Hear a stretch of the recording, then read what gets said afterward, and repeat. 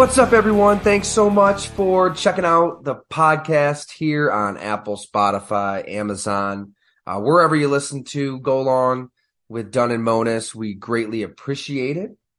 Flying solo today for a first look at the conference championship games. Championship Sunday will be here before we know it.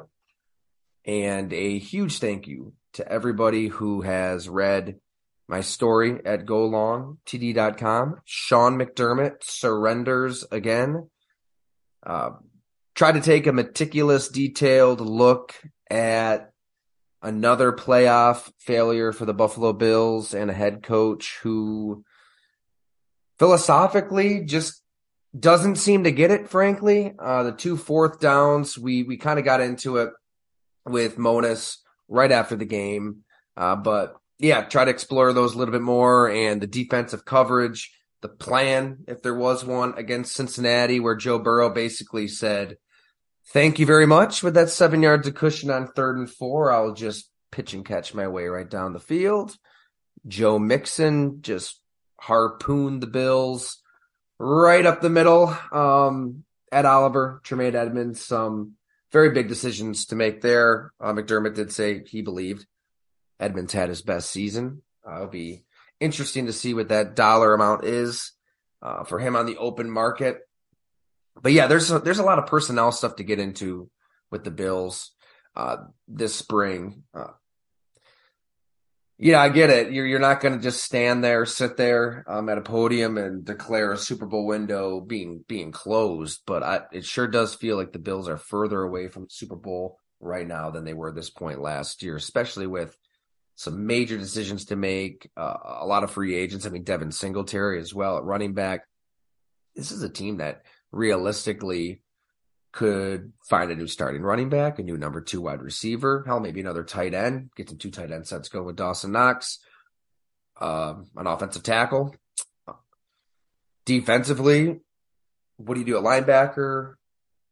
Drafted all these D linemen, all these corners, and what is there to show for it but a absolute beatdown to the hands of the Cincinnati Bengals. I think what's also pretty demoralizing for Buffalo is the fact, you draft all of these defensive linemen, right, at the expense of loading up with weaponry for your quarterback, which is what Cincinnati, what a lot of these teams do. 122 total dropbacks for Patrick Mahomes and Joe Burrow these last 3 playoff losses for the Bills. They were sacked 4 times. So you go AJ Epinesa, Boogie Basham, Gregory Rousseau, Ed Oliver, premium draft capital with the intent to make life hell for the quarterback. And I mean, you saw Joe Burrow before the game. I don't know if you caught it. He had this warm-up throw where he kind of just chucked it and spun around at a 360 like he was showing off. Then you see Joe Burrow after the game talking about refunds. It was almost like the guy didn't break a sweat. So, yes, frustration with the fan base is going to be high. I can't imagine what it's like internally when, in addition to this, you sign Von Miller to a 6-year contract. I know he's got the out after 3 years, but he's going to turn 34 in March. And he tears his ACL late in the season. Who knows when they get him back? Major concerns for the Buffalo Bills. But you do have Josh Allen. And not many teams have a quarterback like Josh Allen. Maybe no team in NFL history has had a quarterback like Josh Allen. He was not good. He was not very good in this game. He struggled. No rhythm, no flow. But I have a really hard time pointing the finger at Josh Allen. I mean, when you 3rd and 2 rainbow that shot to Gabe Davis up the left sideline and it's right in his hands, I get it. It's tomahawked out by, was it Cam Taylor-Britt? Same time, it's right there. That's a play that could have got Buffalo back in the game. I don't think that the coaching reflects the reality of possessing a 6'5", 247-pound freak show of a quarterback. Just the negative mindset of punting in those 2 situations where, yes, it's 4th and 10. at the Cincinnati 41 and you're down 17-7 and you just want to pin the Bengals, get out of the half. That's such a defeatist mindset. You don't look at that as a burden. Look at that as an opportunity. Look at that as a chance to say, hell no, we're not playing this game on your terms, Cincinnati. No, we're going to get 10 yards. We're going to score a touchdown. We're going to get the ball to start the second half. And then we have a lead and we have redictated the terms of this game. Now it's a shootout and you're chasing us. That's not what Sean McDermott did. He punted and then, pretty damning in my opinion that immediately Zach Taylor says, oh, we're at our own 9-yard line with 40 seconds to go. Let's just see if we can get some points out of this. Let's go. And they had a shot at a Hail Mary. This is the same stuff. Same stuff. 4th and 2 at your own 20. You realistically think you're going to get 2 defensive stops in the fourth quarter when you haven't stopped Cincinnati all game long? That's a bigger gamble than maybe not getting 2 yards at your own 20. The game's over right then. You're right. You're right, Sean McDermott. It's over. But give me that over the slow torture of punting and trying to get a defensive stop. When you have Josh Allen, I think it's just a slap in the face to him, to your team, to say, I don't believe you can get 2 yards in this situation. I don't. And that's why the Bills are always in this spot. That's why when they're at Arrowhead in the AFC Championship game, they kicked 2 chip shot field goals to slice the deficit to 21-12 before the half against Patrick Mahomes, Travis Kelce, Tyreek Hill, and Andy Reid in a Chiefs offense that was putting up 30, 40 points a game. Oh, second half, you knifed the deficit to 24-15. Then the Chiefs basically just laughed and just kept scoring touchdowns. So this is what we've seen. It's discouraging. It needs to change. Obviously you don't fire Sean McDermott. Not saying that. He's done so much good. He's won a lot of games. He ended the drought. Off the field, what they did through the Damar Hamlin situation was, it was an unprecedented situation. I don't know how many head coaches could have handled that any better than Sean McDermott did. And then the players had only great things to say about him all year. You heard Isaiah McKenzie on that show. Tywan Jones and that 2-parter we had. He said he's seen Sean McDermott change over the years. That initially this was a coach who was maybe a little more militant, overly disciplined, and started to let guys be themselves. All that's great. We're talking about playoff game, season on the line, having the guts, having the conviction, being fearless. That hasn't changed. And it's going to have to change. There's personnel decisions to be made. Until that element of the Buffalo Bills changes, they're not going to challenge Joe Burrow and Patrick Mahomes. Hell, they might not challenge Trevor Lawrence and Doug Peterson what they're building in Jacksonville. Here's a coach calling the Philly special in the damn Super Bowl, who's calling Travis Etienne to run wide when everybody's expecting, something up the middle in one of the greatest comebacks of NFL history. Mike McDaniel, Tua Tagovailoa, year 2 in that system. New York Jets, one of the best rosters in the NFL. What happens when they get a quarterback? So, yes, the Super Bowl window is closing. You just don't want your head coach to have his hands on that window, manually closing it. All right, that's enough of the Bills, though.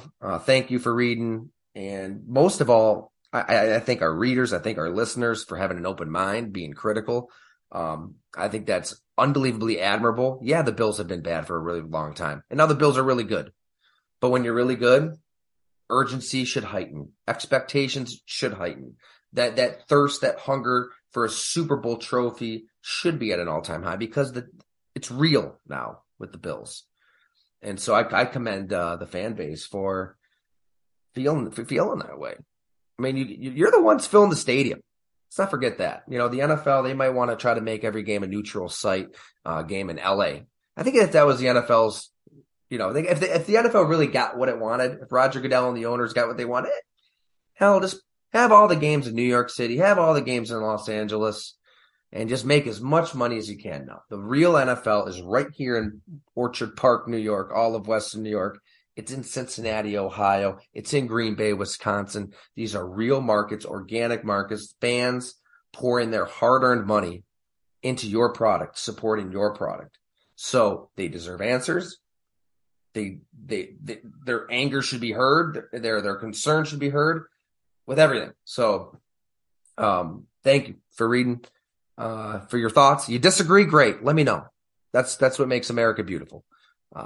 And just keep the comments coming, keep the emails coming, and thanks for sharing our story. It's only for paid subscribers, so if you haven't checked it out, if you're on the free list or just kind of dipping in to go along t.com once in a while, you can upgrade to read that story. All right, on to Championship Sunday, the matchups. Let's start in the NFC.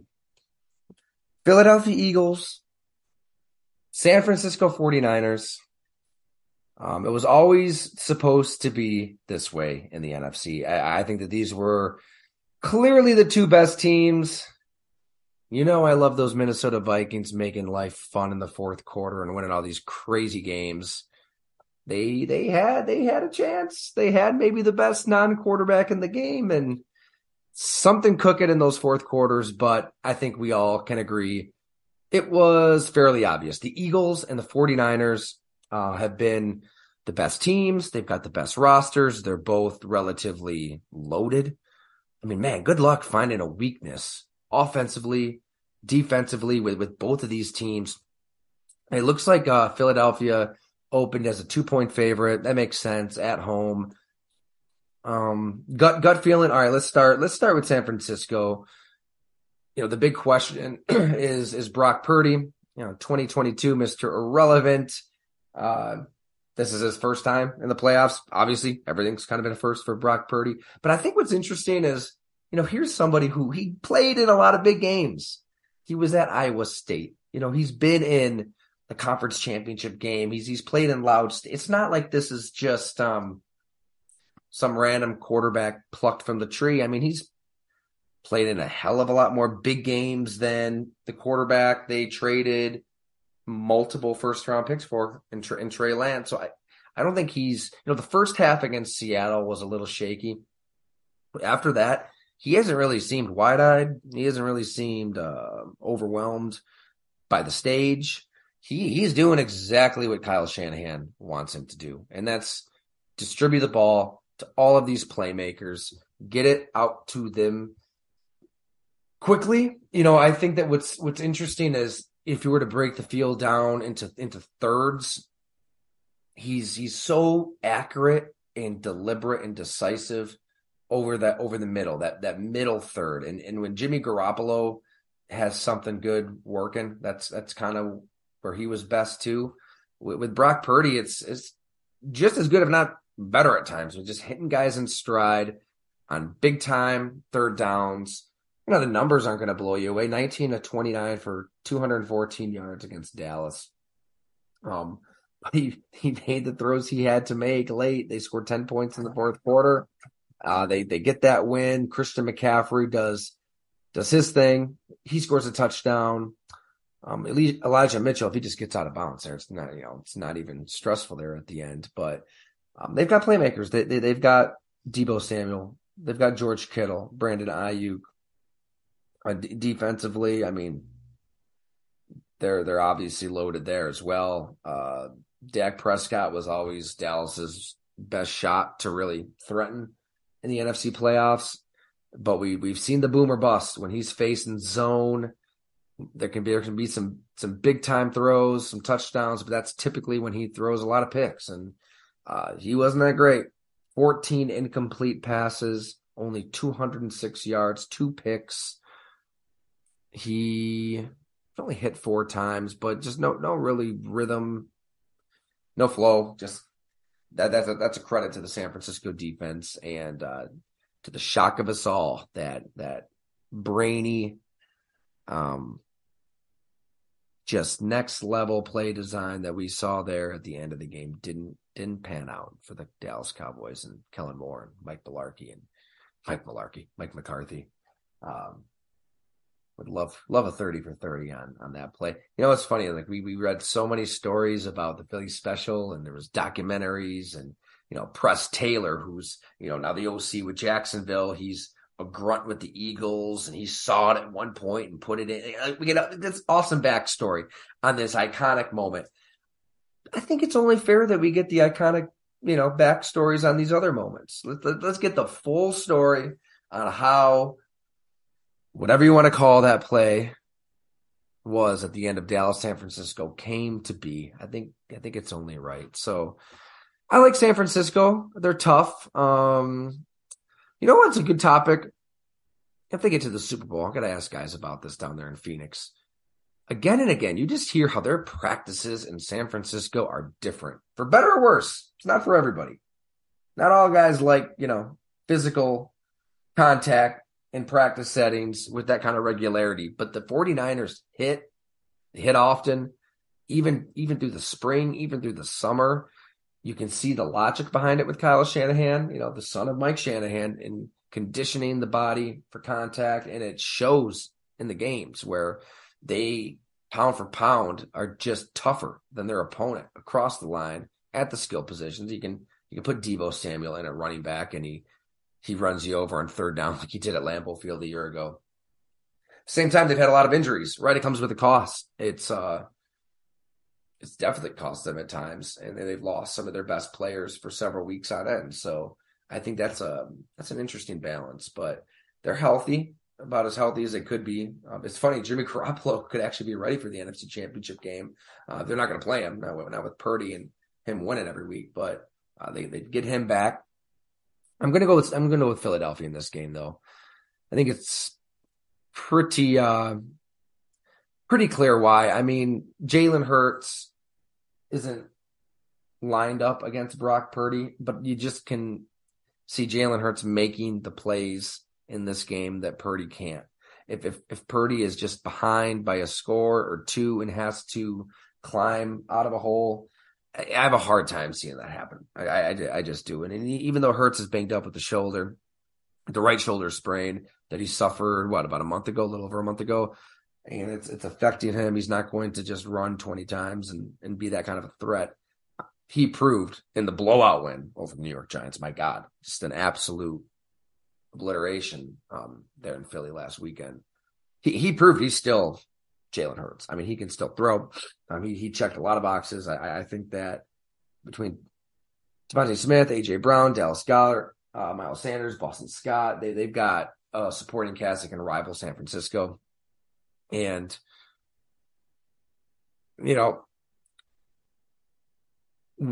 how do you block everybody on that Philly defense? I think that's tough, even if you're San Francisco and your line is, solid.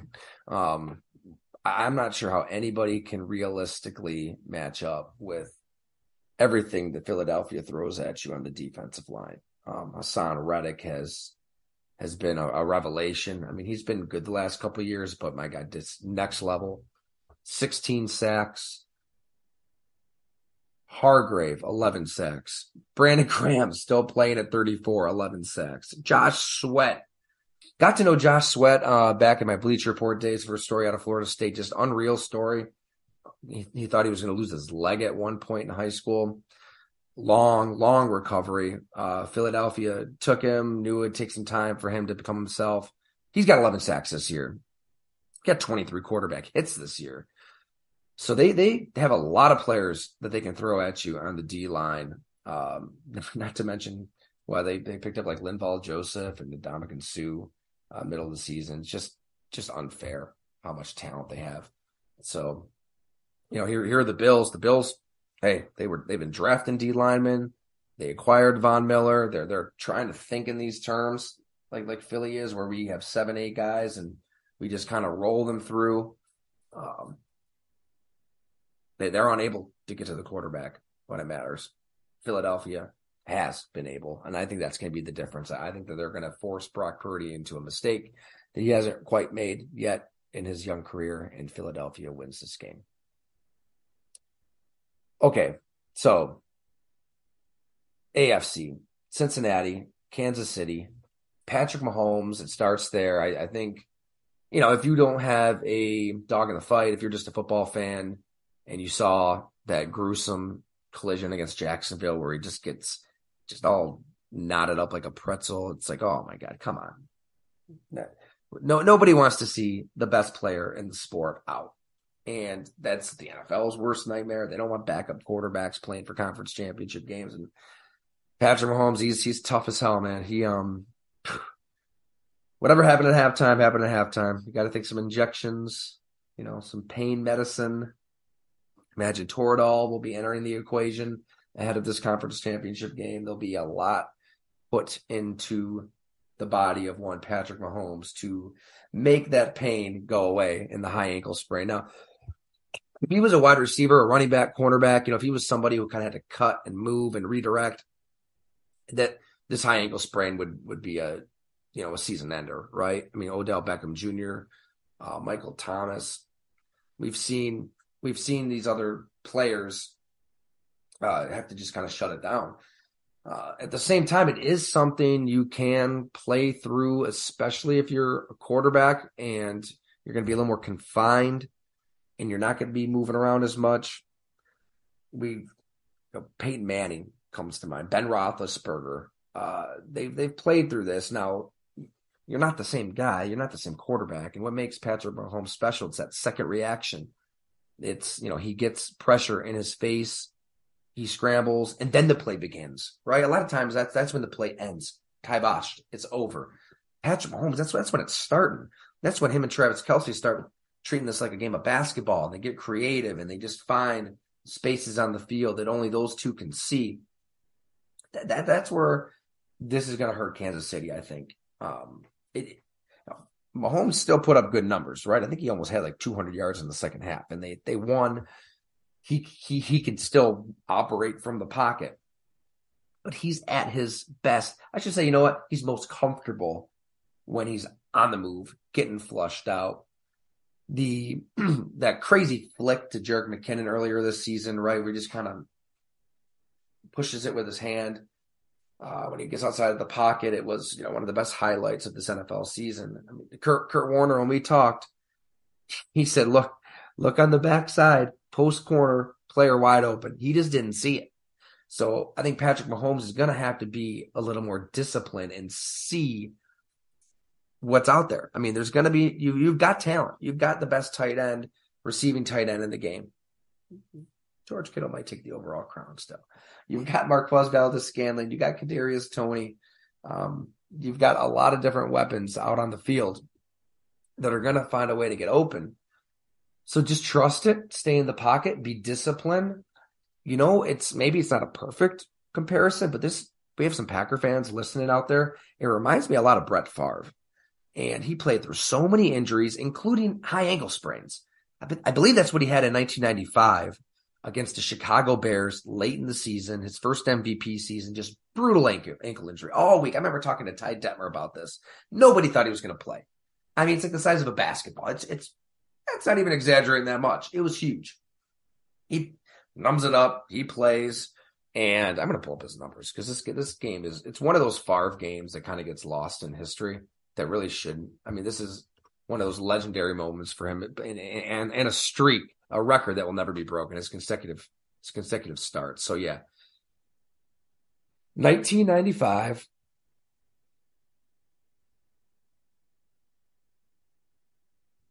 Chicago Bears. This was a big game in the NFC Central. They were 5-4 going into the game. The Bears were 6-3, so they had to have it. Green Bay had been knocking on the door a little bit, making the playoffs a couple of years, but still pretty inconsistent. Well, Favre's having an MVP season. He plays when nobody expects him to play. 25 of 33 for 336 yards, 5 touchdowns. And I remember talking to players who were on that Packers team, and they made a great point. Maybe it was even Steve Mariucci too. But whenever Favre had one of these severe serious injuries and he played through it, it was almost like it forced him to be disciplined. It forced him to lock in and read the field and calmed him down. And he can't really run around and do all of the foolish, outlandish, crazy Favre things that were fun to watch and could lead to, a highlight reel touchdown, but it could also lead to a pick six at the end of the fourth quarter. He just, that element of his game was eliminated. He didn't have it. So he had to just stand in the pocket, make the tough throws from that spot, and trust the X's and O's. Trust what Andy Reid's calling. So if you're going to spin zone it for the Kansas City Chiefs, maybe that's what you get in Patrick Mahomes, right? Maybe this does kind of force him to win behind a really good offensive line. This is not the offensive line that had Mahomes running for his life against the Tampa Bay Buccaneers in the Super Bowl. They completely rehauled it. I don't think that's going to be the case because I feel like, the Cincinnati Bengals defense is probably a little bit better than that 1995 Bears defense. This is a D-line that can get after you without blitzing, but with everything that Anarumo is doing on the back end, with the disguises, it's brilliant. He can show a blitz, make it clear this guy's coming in hot off this edge. And then the timing is just perfect. You saw it against Josh Allen and the Bills at the last split second. That corner retreats. The opposite corner is hiding his blitz so well, and he's coming in hot. Mike Hilton, best slot corner in the game. He just wrecked plays. Tough as they get. I think he's going to be a problem for Patrick Mahomes. They're really going to stress him. They're going to force him to move, and then they will hit him when they have the opportunity. So I like Cincinnati's defense against Mahomes. I mean, Mahomes will get he'll have his moments, but this is just a defense that is unafraid. The one defense in the NFL that can really turn any quarterback into mush. I mean, Patrick Mahomes, Josh Allen. Up until that last drive, they had Matthew Stafford dead to rights. I mean, that Rams offense was not able to do much of anything. And then, obviously, they got burned on the last drive. So maybe that point is moot. But I tell you what, Cincinnati hasn't forgotten. They've been dying to get back to that Super Bowl moment. They kind of own the Chiefs. I mean, 3 wins in a row, all by 3 points each. There could be something psychological there. And if you're Kansas City, defensively, what's the play here? Because, go ahead and stay back in a 2-deep shell. That's probably what you have to do against Ja'Marr Chase because we've seen Ja'Marr Chase just kill this defense, kill this team. I mean, that first game especially. Remember both games last year, comeback wins for the Bengals, big time comeback wins. You go single high, Burrow's going to see it. The one time you do it, he's smart enough to recognize it. Oh, you have one safety back there. Oh, I can just kind of look this direction, split second, then come back to Ja'Marr Chase deep. It's almost an automatic touchdown. So you kind of go single high at your own peril. They play in the 2-deep look. Well, I think Cincinnati will just say, be our guys. We're just going to hand the ball to Joe Mixon. And he was able to run the ball at will against the Buffalo Bills. 20 carries for 105 yards. His longest run was only 16 yards. I mean, it was just an automatic 5, 6, 7 yards. And then Samaje Perine was decent as well. He added 33 yards. Burrow ran a little bit. They had 172 yards as a team. So they're fine. Hey, you want to play that? You want to be soft up front? We'll run. Even Joe Burrow's fine with it throwing. Hell, he had I think just 2 completions of 20 yards or more. And going 23, 36 for 242 and 2 touchdowns. It's like you look at that stat line and you wouldn't be blown away, but you watch the game and they got whatever they wanted, whenever they wanted it. It was Joe Burrow completed passes to 7 different receivers before the first quarter was even over. So he's going to see who's open. He has eyes all around his head. I mean, he can kind of scan the whole field, take that screenshot in his mind, and find the right player, whether it's Ja'Marr Chase, whether it's T. Higgins, Tyler Boyd, Trenton Irwin, right? Hayden Hurst had a hell of a game at tight end. So, I mean, he's done it against the Chiefs. We've seen it. They're not going to be afraid. The mystique of Arrowhead and an AFC Championship game, I mean, they're going to be liquored up as they should. They're going to be ready for this one. I just can't see Cincinnati offensively having any problems in this game. I can see Kansas City having some problems with Mahomes' high ankle sprain. But it's going to be a great game. I mean, these championship games between two really good quarterbacks, two of the best quarterbacks, I'm sorry, they always come down to the end. That's just how it works. So we'll probably get into the fourth quarter, and I would expect Cincinnati to make a few more plays because they're going to be patient and they're going to find your weakness. You just can't cover, and you can't be that disciplined in the secondary that long, even with all those players back there. Because you can't bring pressure. You bring pressure, game over. That's a poison pill. So he's going to have time, and he's going to find who he's looking for. And all the concerns we had about their offensive line, I guess, were unfounded because 3 starters out, no problem against Buffalo. We'll say this. We shouldn't overlook the fact that Kansas City may have the best defensive player in football. Nick Bosa will probably win Defensive Player of the Year. He's outstanding. Chris Jones. My God, just isolate on 95 if you have the chance on Sunday. He is unbelievable. What he can do at that position, I would take Chris Jones over Aaron Donald right now. I mean, he's playing better. He's bigger, plays to run better, and he gets pressure on the quarterback. So, Chris Jones has been one of the best players for a while, but this year especially, 15.5 sacks, 29 quarterback hits, first team All-Pro. He is a monster, and it's good to see him get the recognition that he absolutely deserves with his game. So you're going to have to double him. You're going to have to give extra attention to him. That's going to be, he is the one player that could change things in this game. I just feel like Burrow always has an answer for a player like that, and he'll be able to kind of shimmy around and make the throws when he has to. So there you have it. It's going to be Cincinnati against Philadelphia in the Super Bowl. You heard it here first. Bet the house. Actually, don't bet the house. Monas isn't here, so I can hate on gambling. Don't gamble. It's awful. Thanks so much for listening, everybody. Thanks for reading. I'm actually going to be driving to Cincinnati tonight. I'm recording on Tuesday morning here. I'm going to head down there and spend some time with the Bengals. We'll have a story on that team. Don't want to give too much away, but you can check it out Friday morning, I believe.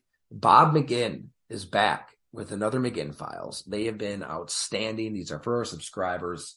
Peyton Manning, the story he had 2 weeks ago on the rise of Manning and the decision between Manning and Ryan Leaf. He talked to Bill Polian. He talked to personnel people on all sides of the equation. San Diego Chargers, Indianapolis Colts.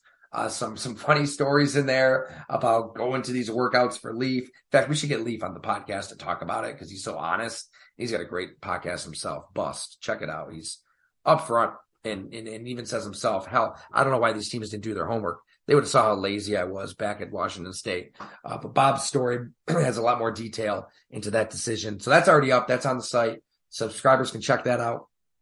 Coming up soon, Barry Sanders. That's right. Barry Sanders, the single most entertaining player of my lifetime, NFL history, maybe. He's going to have a huge Barry Sanders takeout story on how that selection came to be for the Detroit Lions. Remember, that was also when the Packers took Tony Mandarich. A historic draft in its own right. And there'll be a sidebar story with that as well in terms of how Barry Sanders faced or how he fared against the Green Bay Packers, and a lot of ups and downs. And they had some battles throughout the 90s. So hey, why not? Let's have a lot of Barry Sanders coverage this week as well. Thank you so much for your support. Be sure to email me if you have any questions about anything, anytime. golongtd@gmail.com. Share the site with a friend. That's how we keep this thing growing. No advertisers, no corporations. This is all about you. You keep Go Long moving. So thank you very much. And we'll be back with Jim Monas very soon, I'm sure. Thanks for putting up with me. Have a good one, everyone.